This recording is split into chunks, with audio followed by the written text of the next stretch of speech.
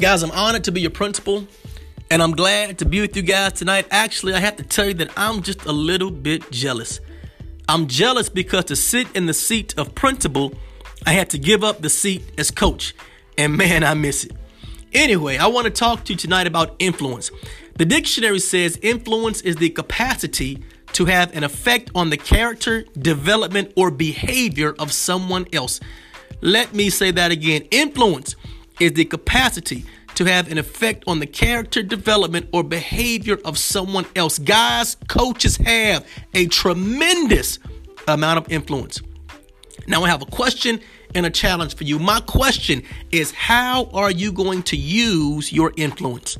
What are you going to do when a kid drops that touchdown pass, and he will? When the kid misses the layup, and she will. Strikes out, allows a goal, they will. How are you going to deal with it? Are you going to tell them how sorry they are and let them know how they let everyone down? Or are you going to pick them up and let them know sometimes the ball bounces like that? Now let's get back to practice and fix it so that we reduce the likelihood of it happening next time. By the same token, what do you do when a kid comes to practice late, loafs around, and is perpetually negative and derogatory toward his teammates? I hope you get in his butt. I hope you set her straight and let them know that although sports is all about life, life is not all about sports.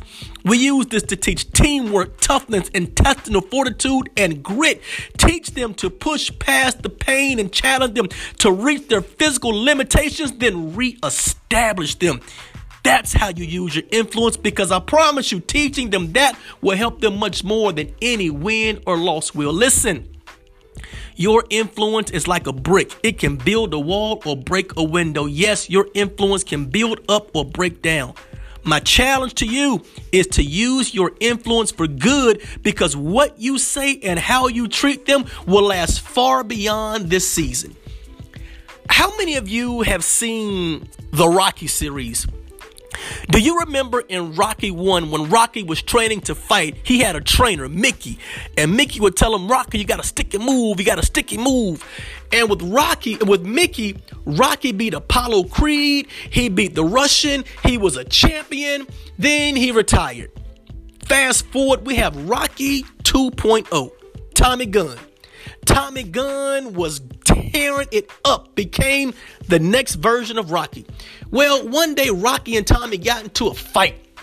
They were in the middle of the aisle, and Tommy hit Rocky with a good one. Pow, and knocked him down.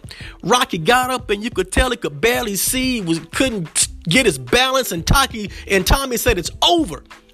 And when he said that, a voice said to Rocky, if you ever get knocked down, get back up, because Mickey loves you. Rocky shook his head and got himself together and said, Tommy, let's go one more round. He ends up knocking Tommy Gunn out. Here's my problem. The voice that he heard was Mickey's voice. This is in Rocky 5. The problem was Mickey died in Rocky 2.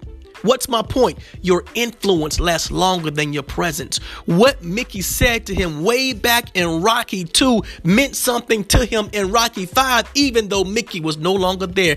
The athletes that you are serving today, the way you treat them and what you say to them will last far beyond your presence. When you are gone in another state or another job, they're going to remember what you said because of your influence. And that's why I want to challenge you to use your influence only for good.